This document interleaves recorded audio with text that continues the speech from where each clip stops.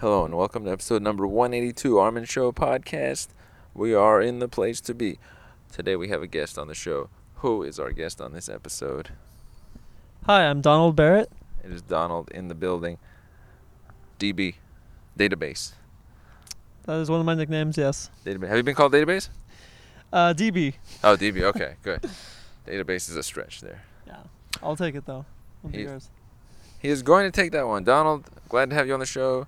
Now, I want to start off with one thing. How would you describe yourself to people? Intro, Great. what you do and or who you are, what you're about. There. Summary. Okay. Yeah, well, thank you for having me. It's great to be on the show. You know it. It's interesting. I always want to be careful when I say this, but, I know that not everybody shares my faith, but, I would say, one thing that I would say defines me is my faith in God and Christ. Mm-hmm. That's very important to me, but, it doesn't have to be your faith. But, Mm-hmm. it's just something that, I've grown in my leadership, my capacity to love people, and learn and understand, why people do what they do, why there's, challenges in this world. How to battle that, and in my own life, just overcoming a lot of obstacles with my family. One thing I'd say, I'm big on is overcoming and adversity, just overcoming adversity. So, yeah, I mean, obviously I have hobbies as well, but Right. that's a little Makes sense. Yeah. Now, adversity here. So, difficulty comes at you. In my view, and some entrepreneurs that I've examined, they say adversity is the whole thing. Like, when you have that, you have this gift, actually, because the people that don't, they get soft. And when you're soft, you're like a smush bubble of cotton candy, and you don't have a chance. But the person who had adversity, they're like a titanium carbon fiber Yes. wielded battering ram. So I would completely agree, yeah. So I think without the adversity I went through growing up, it would be a much different story, and I don't think I'd have maturity or responsibility that I have today. Mhm.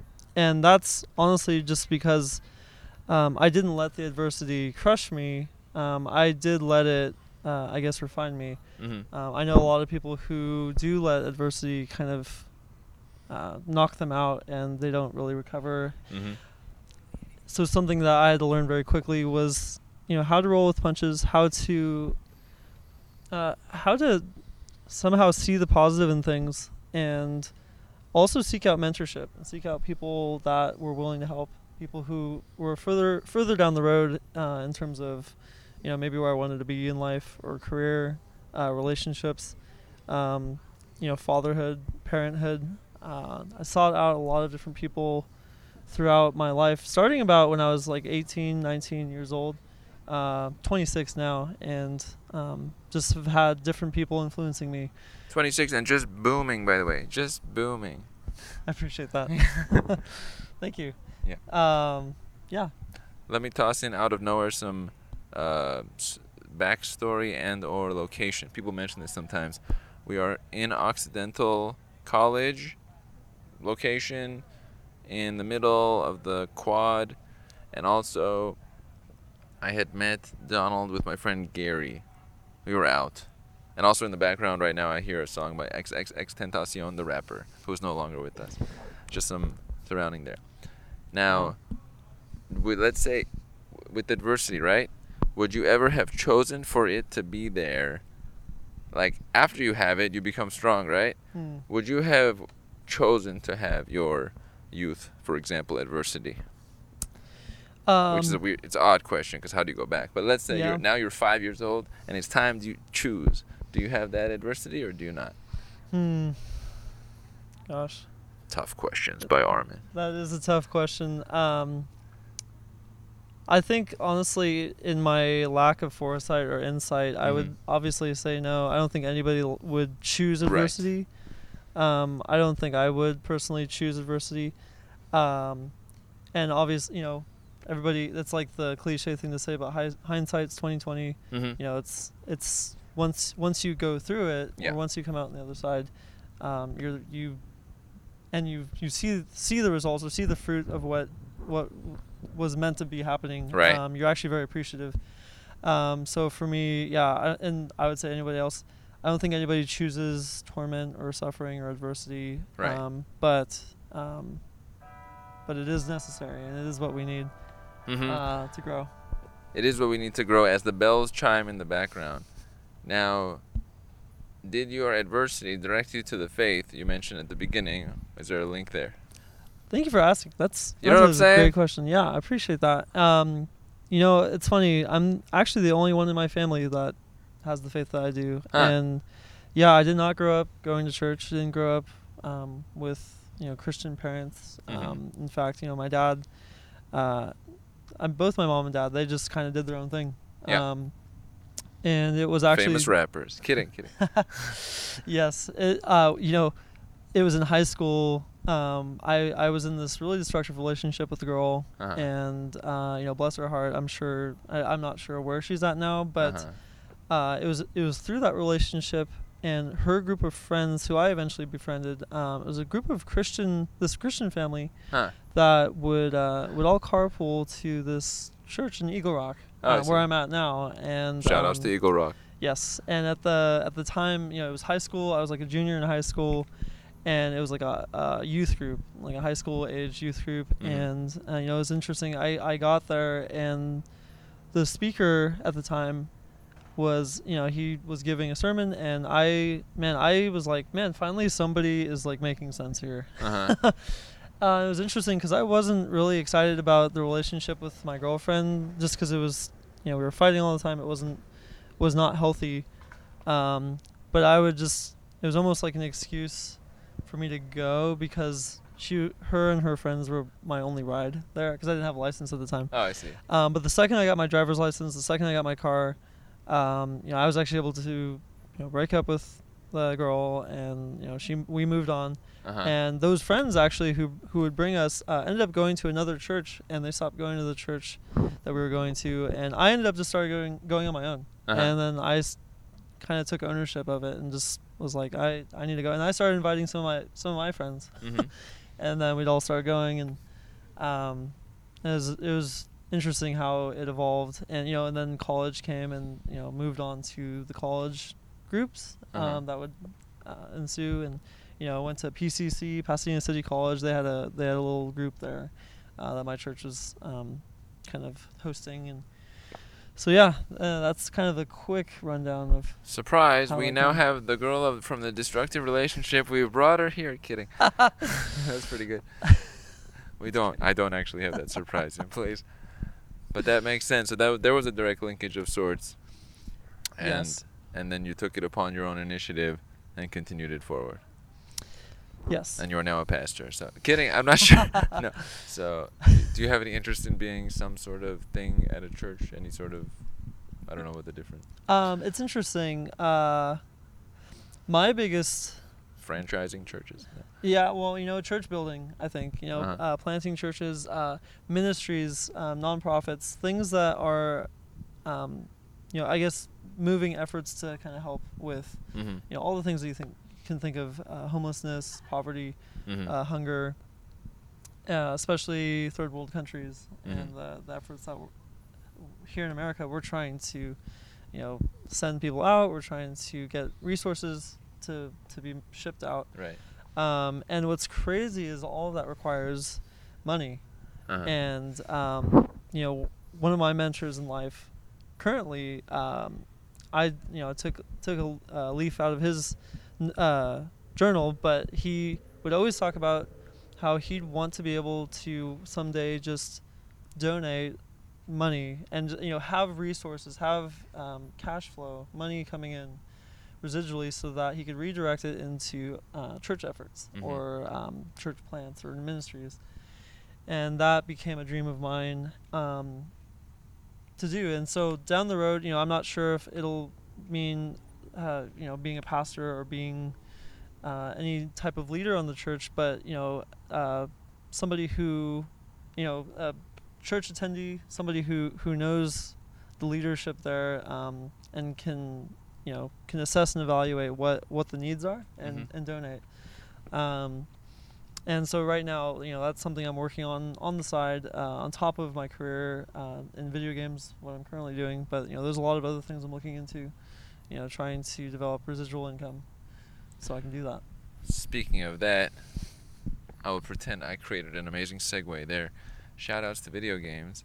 Totally. And that category. Now, I want to intro this with, I've mentioned Uniball on the podcast before. I played Uniball from like 2000 until like 2012, let's say. Nice. The creator was C:/. That was his name online. He was actually, I forgot his name, but I knew it for many years. He was the guy. And then the guy that assisted in the game and made the chat program for the game and later made the new version of the game in Unity and then one for Steam was Nick Ways, who worked at Insomniac Games for many years. Transition Yes. to right now, Donald here. Where might you be at doing video game stuff? Coincidentally, Insomniac Games. What? It all connects, okay? I didn't play Uniball for nothing. All right, but it doesn't fully connect. How do you like it? Oh yeah. How did you get to doing that? Do you like it? And all your people from there are listening right now, so Oh yeah, I'm sure. you don't want to throw them under the bus, though that would be funny. That would be funny if kidding, go ahead. Yeah, it's so funny because I actually got my in the game industry through Disney Interactive in Glendale. Huh. They have a studio out there, and I was just a QA tester, quality assurance, playtesting games, getting paid to play video games. The typical high schooler boy dream. Classic. Whatever. I could play this? Grandma's Boy. If anyone's seen that movie, that's like the number one thing I get compared to anytime I talk about this. But it's so interesting. I was on a contract at Disney for a year and a half, and I use that actually. I primarily use that as a foot in the door. Try to network with people. Try to meet leadership, directors, artists. Ultimately, one of my goals was to be an artist for video games or a designer, and putting together a portfolio on the side, learning how to code, learning how to use Unity, Unreal. Those are things I was doing while I was at Disney. Mm-hmm. Even before I was at Disney, actually, I was doing some of my own stuff, and unfortunately, things didn't work out at Disney. There was a massive layoff in 2016. They cut a lot of divisions, a lot of projects that just weren't bringing in money, so they cut the rest of their funding, laid off hundreds of people. And my contract ended. There was nothing left there, and I had to move on. And I actually, my in between, and this is all leading up to Insomniac. I actually worked for In-N-Out for about 10 months. Shout outs to In-N-Out. This is the top burger chain in Los Angeles. Busy every location. Oh yeah. The busiest one is in Hollywood, Sunset and Orange, I think. Yes. That place, all these places, they run hard. Yes, it was definitely, it wasn't my first rodeo in the food industry, though. I had worked various restaurants prior to Disney, and so I knew that was, the reason why I went to In-N-Out is because a lot of other companies at the time were not hiring. Other game companies, positions that were open up were closing, or found out that there were other companies laying off people. Come on, Valve. Come on, EA Games. You hear the stories, and they're all true. And and so I think one of my friends just suggested for now just so you have money coming in, just get some part-time work. Yeah. And so it wasn't just In-N-Out. I actually was working for a coffee shop in Pasadena. Copa Vida, Intelligentsia, Pink something, Pink Fish, Pink. I was at Express Yourself, which is right by the courthouse. It's like part of the Pasadena Public Library. It's an awesome little kiosk, little coffee kiosk. Phenomenal leadership there. Is it inside the library? Yeah, it's like if you were to go into the courtyard. Yeah. On like the east side. Of it. Yeah. I think I've seen it. Yeah, it's wonderful, and I was like, "Where's Express?" Yeah. Where is this? The man who owns it is actually also Christian, and we connected on that, and a friend of mine actually referred me, and so I had those two jobs, and then actually I picked up a third job, prepping baseball fields for South Pasadena's Little League team, and that was, with all those three jobs, I was going kind of crazy, and I eventually had to get out of it. I got too caught up in just work.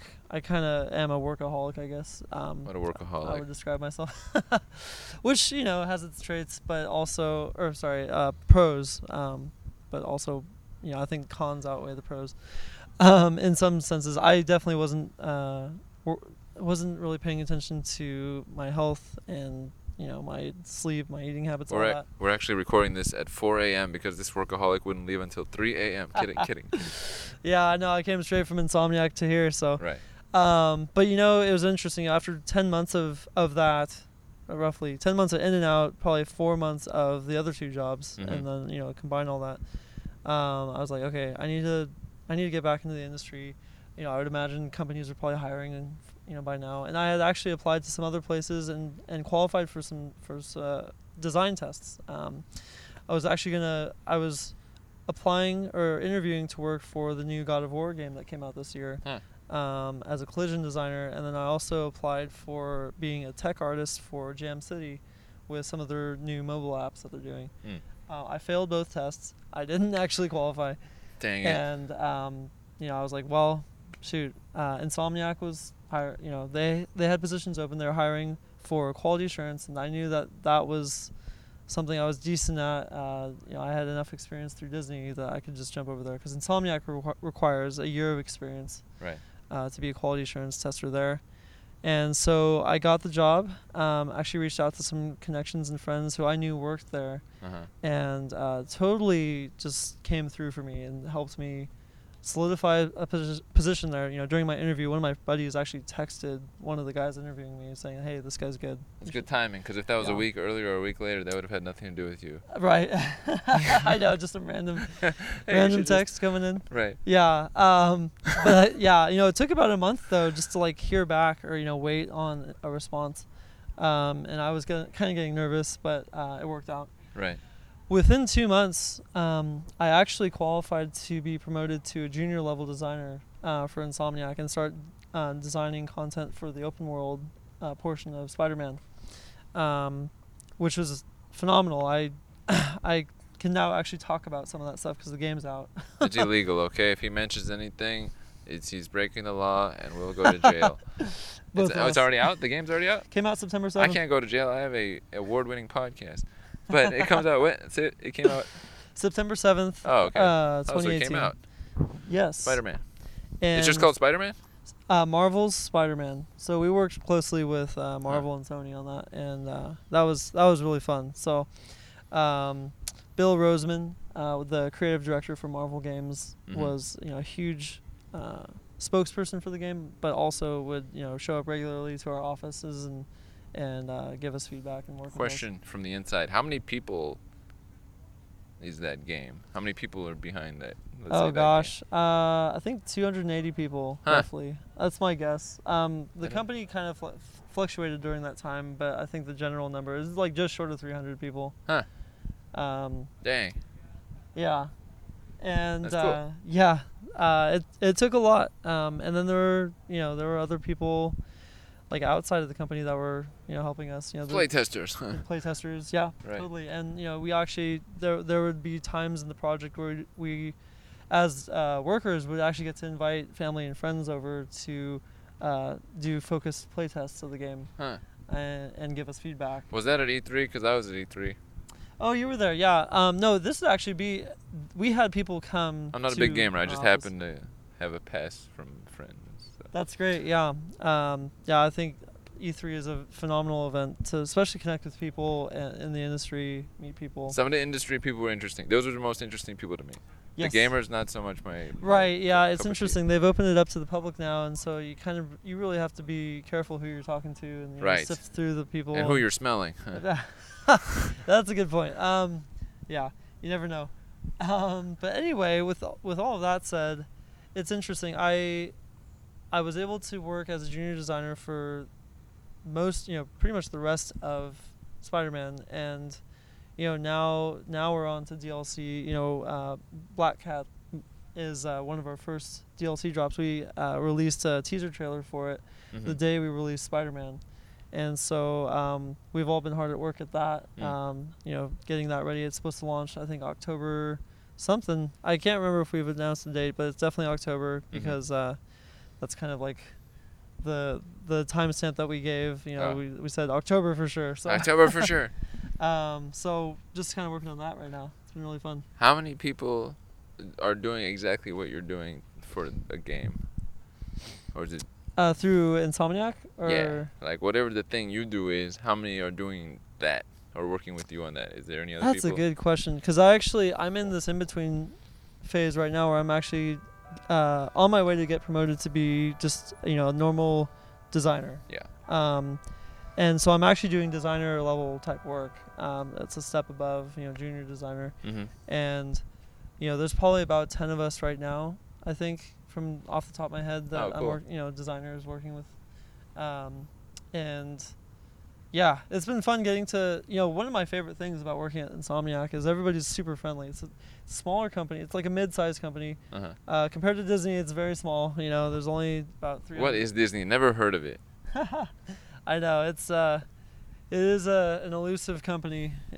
Completely unrelated, but Casper, who's been on the podcast before, is at Disneyland today, or was at Disneyland today, which is somewhat connected to Disney. Okay. Wow. Just throwing that in there. Yeah. Appreciate that. Yeah. I would say the culture at Insomniac is much more friendly. Everybody gets along. Everybody gets along. I really have not had any weird run-ins with anybody, and I'm able to walking down the hall, you can actually make eye contact with people and say hi that you've never met before. Right. At Disney, One of my favorite things to do. Yeah, I've noticed, and that's Yeah. great. It's awesome, and that's something I'm learning how to do more effectively. You Right. know, especially with strangers. Being able to actually be friendly, being able to connect with people, getting off my phone, as much as I can. Get off your phone. Yeah, exactly. Yes. Or look at the phone while saying hello, which doesn't make sense. Yeah, it confuses people. Yes. So anyway. Right. Yeah. Oh, let me switch to that. So socialization. How has your socialization progressed over time? That's a great Like, question. For example, 10 years ago, now, and 20 years ago, if there's actual differences. Totally, yeah. Well, I was 6 20 years ago. So Okay, when you were 6, how was your socialization going? Yeah, I Booming. actually I didn't start playing video games yet. I think I started playing video games when I was 7. So Oh, so you I met still had nobody. like decent people skills up Right. until that point. as good as a 6th grader could be, I guess. Right, 6-year-old. Sorry, 6-year-old. Sorry. What about 16? 16 was pretty rough. I think most people that age are going through something crazy, or puberty, or whatever you want to call it, and just a lot of. Would you call yourself outgoing, shy, reserved? I was annoyingly outgoing. Annoyingly outgoing. I would, I lacked self-awareness. Oh, that's what I'm talking about. We're on the same page slightly. Yeah, I'd drive people away thinking people liked me, but my behavior and my attitude, my I guess my persistence in talking with people who probably didn't want to be talked to or addressed, it drove a lot of people away, and I didn't realize, it's funny, 16 maybe, I was a little better. I would say 12, 13, 14, those were pretty rough. 16, 17, 18, I started kind of figuring things out a little bit more, but I was still very much struggling, You were trying to relate, you were putting yourself out there, and people were like, screw you, I don't like whatever this is. Yeah, to an extent. I really didn't have very many friends, and I would kind of hide away in my room most days just playing video games. To kind of,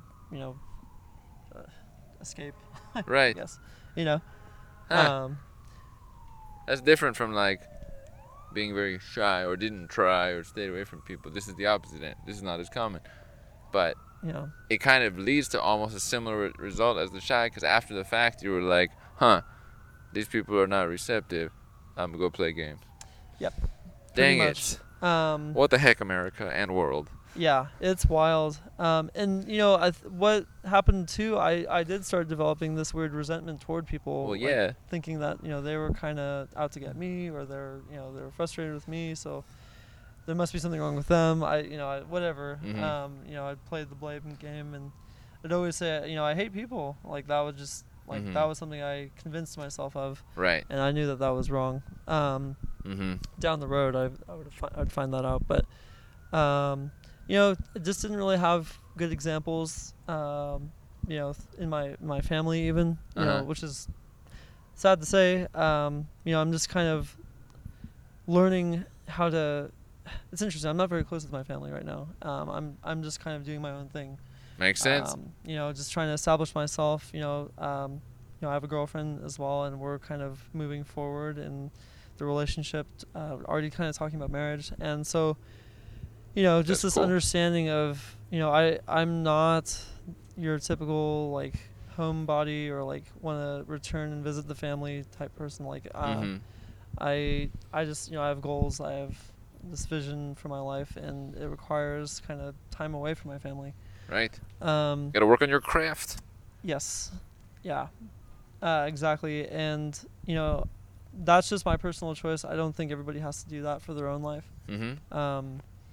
But it's something I realized just actually probably even in the last few years, maybe. I think I was like 21 when I really started kind of figuring things out, that I had to start moving on, kind of get away from my family. If it doesn't work out locally where you were situated by default, you've got to adjust. Yes. And it's not always obvious because you think, hey, these are the people I was brought with. It should Yes. work out with them, right? But that is not always the case. Definitely. Not always the case. You can only work with what is applicable and then look around, and if something else fits better, you go towards that, and then you don't have to be rough towards the people who are there. Maybe they don't know any better. Yeah. That's all they know. Like maybe those people from when you were 14, 13, maybe they didn't know any better. They're like, oh, this person's warm. It's threatening to me because I don't know how to reach out to people, so I'm just going to be negative towards them. But actually, I really want to talk to them, but I didn't know it. Very well said. Yeah. You know what I'm saying? It's actually, I think everybody, like to your point, I think everybody was just lost. Everybody was just kind of figuring things out, and didn't really know how to respond. Didn't realize they had a Donald on their hands. Sure. I will toss in there. I always Yeah. look at socialization. That's one thing I'm always focused on. Totally. Like fear inside of it, because I always, I'm reaching out and I don't see the gap between people. One time, one person actually said thanks for bridging the gap when I just Wow. walked over to their table at a pizza place and talked with them, and then we all got to know each other. So How I cool. don't see that. For some reason, I feel like everybody else sees it because nobody's doing what I'm doing as much, right? But I don't see it. And I like cutting out the middleman of like, here's Donald. Do I need to go to an online app like Friend Finder to go click and then press, and then finally at the end of it was Donald when Donald was there? I don't know. Silicon Valley? I don't know. So middleman I'm not a fan of. And I always look at the fear behind it, because I've noticed every time there's some sort of fear, sometimes people will have to drink alcohol before they'll tell you their actual thoughts of they were fearful or that, or they might be in a certain setting. Once in a while you'll hear the actual thoughts.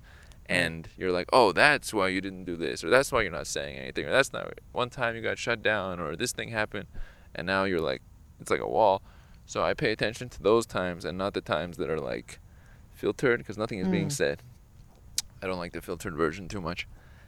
So that's why I always look at socialization along the way. Complete. That's amazing. Thank you. Yeah. Complete switch here, books. Do you have a category of books you like to read? A book you have read? What jumps out when you think about books you've read?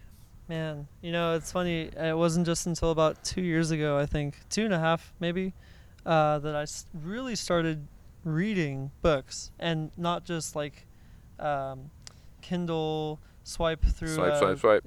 but actually like ink on paper, printed books. Boom. And flipping through pages. I think it's very. I didn't know this, and I couldn't articulate it when I was first learning about it, but there's actually very much a power in that process of reading ink off of a page and actually physically having to flip a page. I think right now with Audible and even just like everything that's on digital devices, we're so prone to just swiping through at such a fast pace, and we kind of just gloss over a lot of information. And so taking the time to really focus and read, and even maybe reread if it didn't make sense the first time. Are we coming in okay? Yeah, I just wanted to check the volume, but Yeah. it's good. Okay. Probably edit that out. Armin checks on stuff. Anyway, so for me, in the past 2 years, I've read probably almost 30 books, and that's honestly, like, before that it was zero. It was zero before that. I mean, obviously I was starting to read the Bible. I was starting to read, like, maybe things here and there, but I wouldn't ever, like, finish a book. I would just kind of, like, read something for a little bit. I think I maybe read some Harry Potter when I was, like, in middle school, but Right. that that was a while back. Right. But the main subject, I would say, that I read now is leadership, and John Maxwell is Cool guy. you sounds like you know him. Yeah, he's phenomenal. I've gotten to actually attend some of his seminars and just listen to him speak, see him live. I've gotten to shake his hand, and he just incredible. I love his humility. I love his character. He doesn't take glory for himself. He very much is willing. He's always so willing to just pass the glory off to God or to somebody else. He would never take it for himself. So his type of leadership is something I'm very attracted to. It's very much a servant leadership, and that's something I think just any country, any part of the world, that we need that. We need that instilled into us. We need to be learning that and practicing it. So 21 Irrefutable Laws of Leadership. That's a phenomenal book by John Maxwell. Also, No Limits. That's one of his newer books. Oh. Another book that I really like, which is not John Maxwell, is somebody else, and I think it's Andy Andrews. I can't remember the guy's name, but the book's called The Traveler's Gift. Huh. I don't know if you've heard of it, but I've not heard of this book. yeah, it's actually a fictional book. But Can't read those. I'm allergic. Kidding. It's fictional, but it tackles principles which are nonfiction. Right. It's this story of a man's journey through history, meeting physical historical people that actually existed in time. He meets President Eisenhower. He meets Anne Frank. He meets King Solomon from biblical times. He meets Abraham Lincoln. Our dear leader. Yeah. Oh, yeah. Christopher Columbus on his journey to discover America. Oh. He meets all these different people who teach him lessons about life. Because up until meeting them, he meets them in a dream. But up until meeting them, he actually crashes his car into something, trying to kill himself because his life had fallen apart. Oh. And each historical figure, each person that he meets teaches him something that I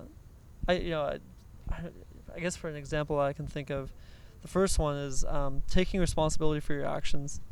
The decisions that you made up till now, all those decisions that you've made are the reason why I do you're this. here. Yeah. Obviously, with that said, I think there are certain things that are out of our control that happen to us, and I never want to devalue that. But the book has a point, the principle of taking responsibility for your actions. Like I decided to show up tonight. Right. I decided to actually drive to work. I decided to go get gas. Whatever. And in deciding to do some of those things, there are consequences, good or bad. It kind of depends on timing. It depends on circumstances, I guess. But ultimately, we're making decisions for ourselves. So things like, one of my mentors, he has a son who is so funny. He came home from school one day. He's like 7 or 8. And he's like, they didn't give me enough time. The school, basically saying, the school didn't give me enough time to eat my lunch.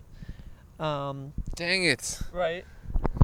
The reality of the situation is this dear boy, this son, eats his lunch very slow. Right. Takes his time to chew. He sometimes just doesn't even eat. He just kind of sits around.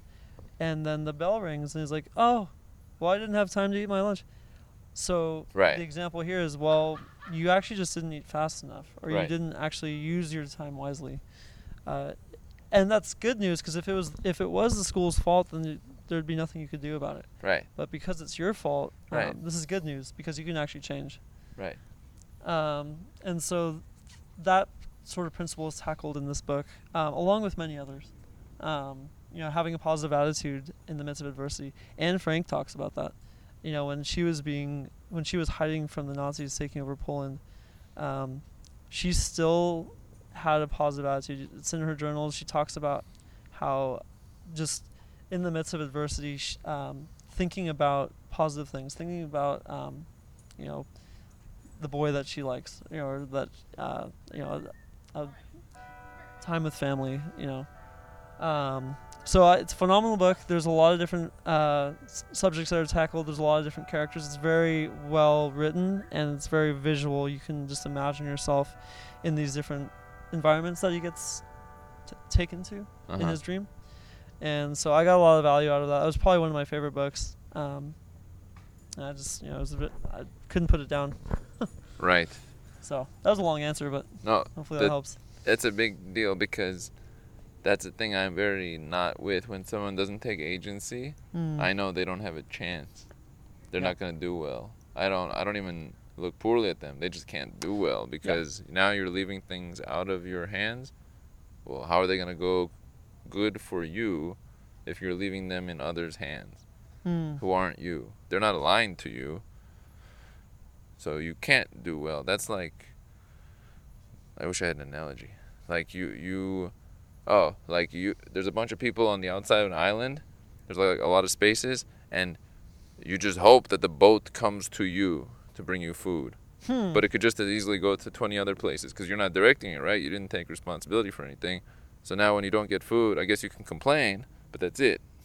You won't have food. So, yeah, anytime that happens, I'm not like annoyed. I just feel bad for the person who doesn't take agency. The things out of your control, whoop-de-doo, they're out of your control. You just leave them be. You don't even view them. They're just, like, there's things happening on Pluto right now. I don't care what's happening on Pluto right now. Somewhere right now, a rock just, like, flipped over. Right. What? Okay, an asteroid just went 300,000 miles an hour, or second. Okay, but it's not connected. But if it is connected to you, and it happened to you, if you didn't do it, all right, like, keep it as a data point. But the things you could do, it's obvious when you look back. All the things you could have done is the big difference maker. When you look at the thing that happened to you, it is very unlikely that the things that happened to you are the key of your life. I'd be shocked if that was the case. Yeah. You have so much time and opportunity that is you. Definitely. And, if you don't mind, one thing I like I mind a lot. Okay, I'm really offended. Being offended in 2018. Oh, man. Okay, yeah, back to you, that's though. definitely a plague. Put that aside. That'll be a whole thing I can talk about. We're not later. even throwing that in. Back to you. One thing I like, example I like to think of when it comes to what we have control over versus what we don't have control over is applying for a job or a job interview or trying to get a job.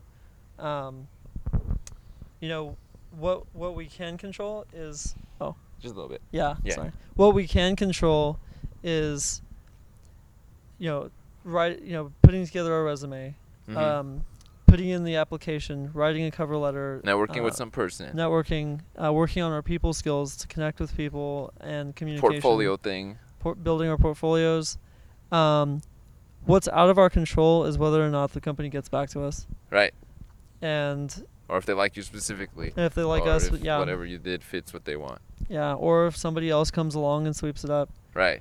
And that's just something that, that's like the best example I can think of, where it's a very distinct line of what we have control over versus what we don't. Right. But what's crazy is I think some people do sometimes get that confused where they feel like they don't have control over their own ability to write a resume or right. They feel it's a victim mindset. They feel victimized or they feel like, oh, I'm stupid so I can't do it, or like, what's the use? Like, no company's taking me, so why should I even try? They'll kind of fall into that, slippery slope. I view this, and it relates to a job, it relates to, I think, relationship concepts, it relates to any sort of you and the other person. I see it as lack of self-belief. If you don't believe in yourself, you find all these ways to describe why, like, oh man, I can't. And if you believe in yourself, you feel like they messed up. if it doesn't work out. You're like, you missed this. If you actually believe that, you actually do feel like they made an error. But if you don't believe that, then you start to put it on yourself, like, you don't have that feeling. But you have to have that feeling. I feel like there's people deviate into one of those two. You either like feel like I'm the thing and it'll work, it should work out. If you missed out, insomniac or whoever, right? Sure. And then, or the other one is like, oh man, I'm not good enough. I won't even start because it's the self-belief underneath. Yes. Yeah. Belief in self is very important. And conviction, enthusiasm. I think those are all very important things, and people show it differently. People show enthusiasm in different ways. Excitement versus, a kind of a serious conviction. Those are ways that I've found things I think about. For me, I'm much more the serious, convicted type where I know where I'm going. I know who I am. I know my value. Even when people reject me or say no to me, no show me. I'm scheduling a meeting with somebody and they don't show up. That doesn't mean I'm a terrible person or I'm. Boom. So yeah. That means you're great. Yes. You showed up. You didn't get altered by the dynamic. It's like if someone unfollowed you, or if you unfollowed someone, and then they unfollowed you. It's an analogy, kind of. It's not. I'll explain it later. Back to you. Sure. Yeah. No, that was good. Totally. Yeah. So for me, I think the most, and this is another thing I've heard in different talks and seminars I've attended, but one of the most, probably the one non-debatable is whether or not we're doing work as well. Actually putting in the work. Right. We either are doing the work or we're not doing the work. Yeah. And some binary stuff right there. Yes. As Gary Vaynerchuk says it. Do you know Gary Vaynerchuk? Yeah, totally. I know that name. I probably have heard or seen some of his stuff. But anyway, but it's interesting. I think a lot of other things are debatable, like looks, talent, intelligence. Some people are smarter than others, but what if that person who maybe isn't as smart, quote unquote, is doing 4 times the work as that quote unquote really smart person? Hard work beats talent when talent won't work hard. Where there's a will, there's a way. No pain, no gain. Yes. You can lead a horse to lemonade, but you can't make lemons out of when you drink the water. You're so funny. Those messages all unite as one. Yeah. It's sort of a quotable concept. But yes, if you do throw in the effort and the other person who is superb does nothing, well, you have a finished product and they still have nothing. Yes, yeah, I think having finished products, having, follow through. I used to be a type of person that would start projects and not finish them. And I have a lot of unfinished work. Mm-hmm. And, How'd that feel? It's very stressful. I started juggling multiple things. I'm like, I'll get back to that at some point. And then you didn't get back to it at some point. And it was cut off. There was an open loop. Pretty much. I thankfully down the road I was able to get over it. Obviously I've moved on. I think being an insomniac now, I don't have to really worry about some of those old projects. And by projects, I think mostly I was talking about like video games that I was working on, ideas and concepts that I had for certain video games that I got started on, but never finished. It was mostly just to have something to show in a portfolio that I was working on. Right. Proof of concept. Proof of concept, yes. Like on Shark Tank. Right. Yeah. I don't think, any of my projects would have made the cut just because none of them were finished. So. That's why you have to have a finished product. You can't take an unfinished product onto Shark Tank. You can't take an unfinished product and show it to someone to sell them it. Yes. You can't do anything with unfinished products. People look at you like, what are you doing with this half thing? Yeah. That kind of goes to that idea of, people, don't expect somebody to invest in you if you haven't first invested into yourself. Yeah. That's a good point. I think a lot of people are looking for investors, quote unquote, and that could be investors of money, time, resources, whatever. Right. But they didn't first put in any work. Right. Or they don't have anything to show for what they're what they're trying to raise money for. There should be a new quote: "If you don't build it, they won't come." Okay, you didn't build it. I love it. That's good. Yeah. They're not. It's not. They're not. How are they even supposed to go into your building if it's not a building? Hi, I'm here to be inside the building. Oh, I put some bricks over here. What are we supposed to do? Look at it like an art installation? What is this? Right. It's not a building.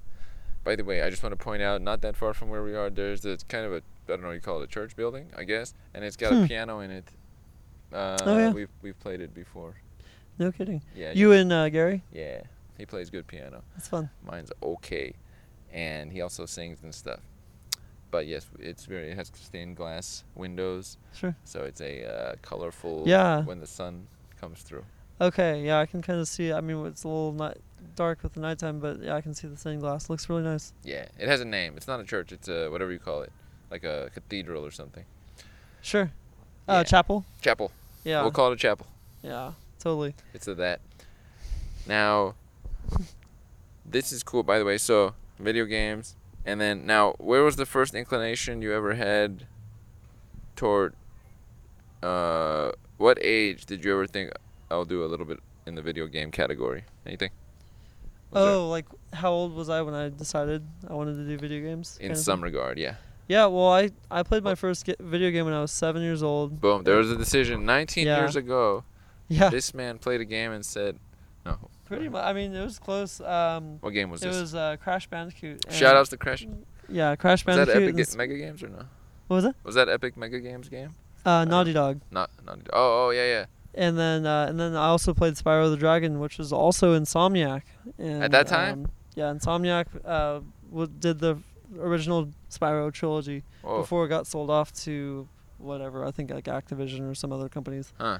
And yeah, those two franchises got me started in the game industry in terms of wanting to pursue it. Obviously being a 7-year-old, I could only like draw pictures Right. of the characters that I played as, and I loved drawing. I learned very quickly how to draw, and very quickly realized I want to be able to make money at this. And then down the road found out like probably one of the best ways to make money at art is to be in entertainment and do it, because I couldn't stand the whole cliche of starving artist.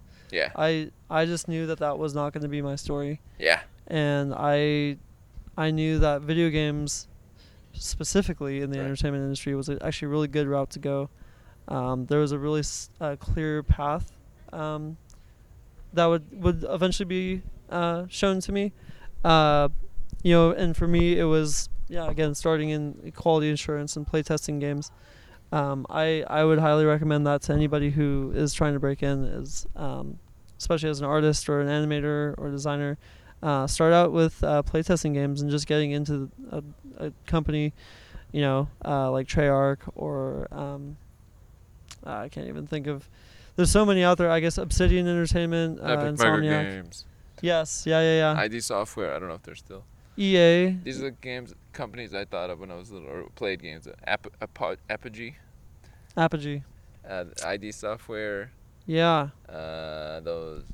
Did you play any of these games? Quake 1, Quake 2. Oh, I only ever hear stories. I've never gotten to play them, but what a missed life opportunity there. Yes. And then Unreal and those. Yeah. Oh yeah, I did get to play some Unreal stuff, and then eventually learned. StarCraft. I actually played it. I'd start playing StarCraft 2 down the road a little bit with some friends, but very minimal. I never owned the game. It would only be at like friends' houses. Oh, okay. And then like World of Warcraft stuff too. I never really had an account, but I'd always whenever I'm at a friend's house and they have it, I'd play it a little bit or look at it. Just almost more for like inspiration and reference. Because it's such a massive game, World of Warcraft, and then also any type of pretty much anything made by Blizzard or anything made by some of those really large companies, like those are all like now it's Overwatch. I think Overwatch is like. I met an Overwatch streamer at E3. Oh, I bet. Yeah, that must have been fun. She was definitely a streamer. I watched it. I looked up her stream and it was like, I can't watch it, it's not my stuff, but you played 4 hours and commented and Oof. Well, that's a long time. Okay. repeatedly. Yeah, I don't know if I could actually do that myself, but hey, Right. people do it. People were watching. Yeah. Yeah, go on. Boom. I'm switching this. I want to do as the bells chime in, Yes. I want to do a somewhat a closing rapid, what's it called? Quick fire questions. Sure. 1 to 3 word answers on a variety of things. Oh, jeez. Here Okay. we go. All right. 3 words. I think you had mentioned this one before because I checked, but 3 words, positive or doesn't have to be positive, descriptive of your companion that you are fond of. 3 words. Oh, wow. Loyal. Loyal, Consistent. consistent, Oh, man. Gosh. Teachable. teachable. There it is, folks. Place in Los Angeles you like to go to. Oh, wow. Oh, the Huntington Library. Perfect. 3 words. Great place. Yeah. Recommended. Favorite color, if there is one. Yeah. You're an artist. I mean, artists might have a favorite color. Yeah, it changes actually. I think right now it's like an ocean blue. Okay, Oh, yeah. it was not that far. Yeah. Shout out to Ocean Blue. Personality trait of yours you identify with. Okay. 1 word. Gosh. Let me throw in mine. Yeah, please. Like I'd love to mine, hear I'll yours. go with fearless. That's my most that I identify with. Man, that's something I wish I had. We all have different ones. Gosh, for me, I'm not even saying it has to be the case, but it's that thing you identify yourself with, whether aspirational or accurate. Oh, I see. Sure. Okay. Not Great. saying mine's not aspirational. Yeah. Accurate. Oh gosh, I would say for me personally, consistent. Consistent. It's not terribly glamorous, but Hey, it's great. That means you Monday you're something. Tuesday, no matter what happens. Wednesday, you're still where you were on Monday. yes. You don't get thrown off. Yes. Company you like the products of. And Oh, can't wow. be Insomnia. Or that you use a lot of. Jeez. Wow. That's actually a really good question. I'm not really tied to any one product or one company. So, well, for video games, I would say I'm still a huge fan of Naughty Dog. Mm-hmm. Naughty Dog What other definitely. games do they have? Because I remember some. What Yeah, other games? They had like long ago. Jack and Daxter. Okay. I don't know if you remember that. Not sure. Jack and Daxter. The Uncharted series. They came later, didn't they? This is not like from 1990s crew. No, yeah. I'm talking Jazz Jackrabbit and One Must Fall and Tyrion. Do you play any of these? Wacky Wheels. Oh, I Must heard of Fall, Wacky Wheels. 2097. Yeah. Sorry you missed out on the 90s games. I mean, yeah, it was mostly Crash Bandicoot and Spyro for me for the 90s. Right. Commander Keen. But yeah, I would say Naughty Dog. Naughty Dog just because they have Crash, Jack and Daxter, Uncharted, The Last of Us. And then they recently their most recent game is the new Uncharted 4, and then Uncharted Lost Legacy, and those two were phenomenal. So. And then the last one of this quick fire set. And this is not just, it's a sentence. What's a message you would have to all people of the world if you had like a megaphone? A 1-sentence message with a megaphone. Yeah. Don't treat people as an option who are treating you as a priority, and don't treat people as a priority who are treating you as an option.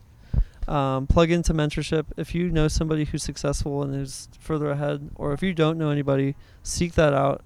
Kind of discover what it is, how you want to live, why you want to live that way, and once you get that established, find the people who are living that way, and just earn their time. Just spend time getting to know them, build a relationship. Boom. Double messages right there. Gold. Donald, I want to thank you for having been on episode 182 of the podcast right here. You're very welcome. It was a privilege. Thank you for having me. You know it.